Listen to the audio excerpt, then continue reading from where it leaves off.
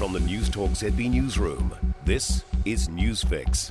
Good afternoon, I'm Malcolm Jordan and this is your Midday News Fix for Friday the 11th of February.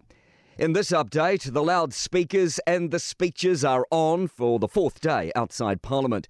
Anti-mandate protesters have been camped outside the Beehive since Tuesday. Jack Crossland is there. The number of protesters gathering on Parliament's lawn is growing. Hundreds here for the speeches that have just begun. No arrests have been made since yesterday's 122. However, there were 2 overnight, but they were alcohol-related incidents.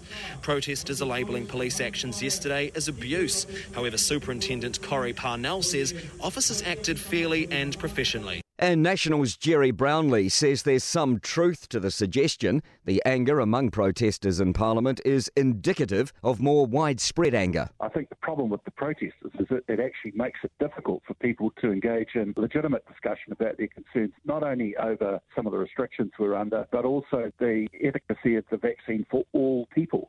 There's further calls to declare a health workforce emergency. The Association of Salaried Medical Professionals was the first to announce it wanted the government to declare an emergency. As Omicron cases continue, the Society of Anaesthetists has joined the call, wanting urgent action on the issue. Low-income workers are getting a boost this first quarter. The government has announced the minimum wage will increase to $21.20 from April. Minister for Workplace Relations and Safety, Michael Wood, says raising it will directly benefit approximately 300,000 workers. It amounts to an extra $48 a week for someone working a 40-hour week.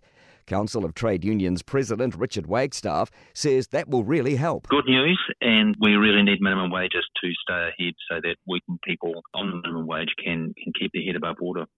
A North Canterbury football club has voted against bringing in vaccine mandates for the 2022 season. Oxford Football Club surveyed its members on whether they would support the proposed New Zealand football eligibility criteria.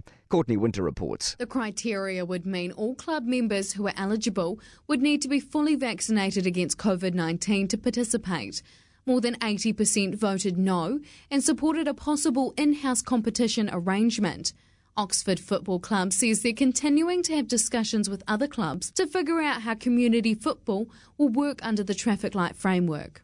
Costly damage in the wake of the recent torrential rain on the west coast. The water supply at Waimangaroa has been damaged by slips, with water being tanked to the settlement until it can be repaired. Meanwhile, highways north to Karamea and east through the lower Buller Gorge remain closed due to rockfall and surface flooding. Mayor Jamie Klein says it's going to be a costly job. The big ticket items are going to be some of this infrastructure damage, significant roading and bridges and water supplies right across the district. To sport, double Olympic champion skier Michaela Schifrin is back on the Super G start gate this afternoon, looking to resurrect her Beijing Games campaign after crashing out of her slalom and giant slalom races. Just as his father, Hubert, did at Calgary in 1988, Austrian skier Johannes Strolls won the Olympic gold medal in the Alpine combined race. And Liverpool has closed the gap on Premier League football leaders Manchester City to 9 points after a 2-0 win over Leicester at Anfield. I'm Malcolm Jordan and that's your latest news fix. We'll be back with the next update at 5 p.m. from the News Talk ZB newsroom. For more news, listen to News Talk ZB live on iHeartRadio.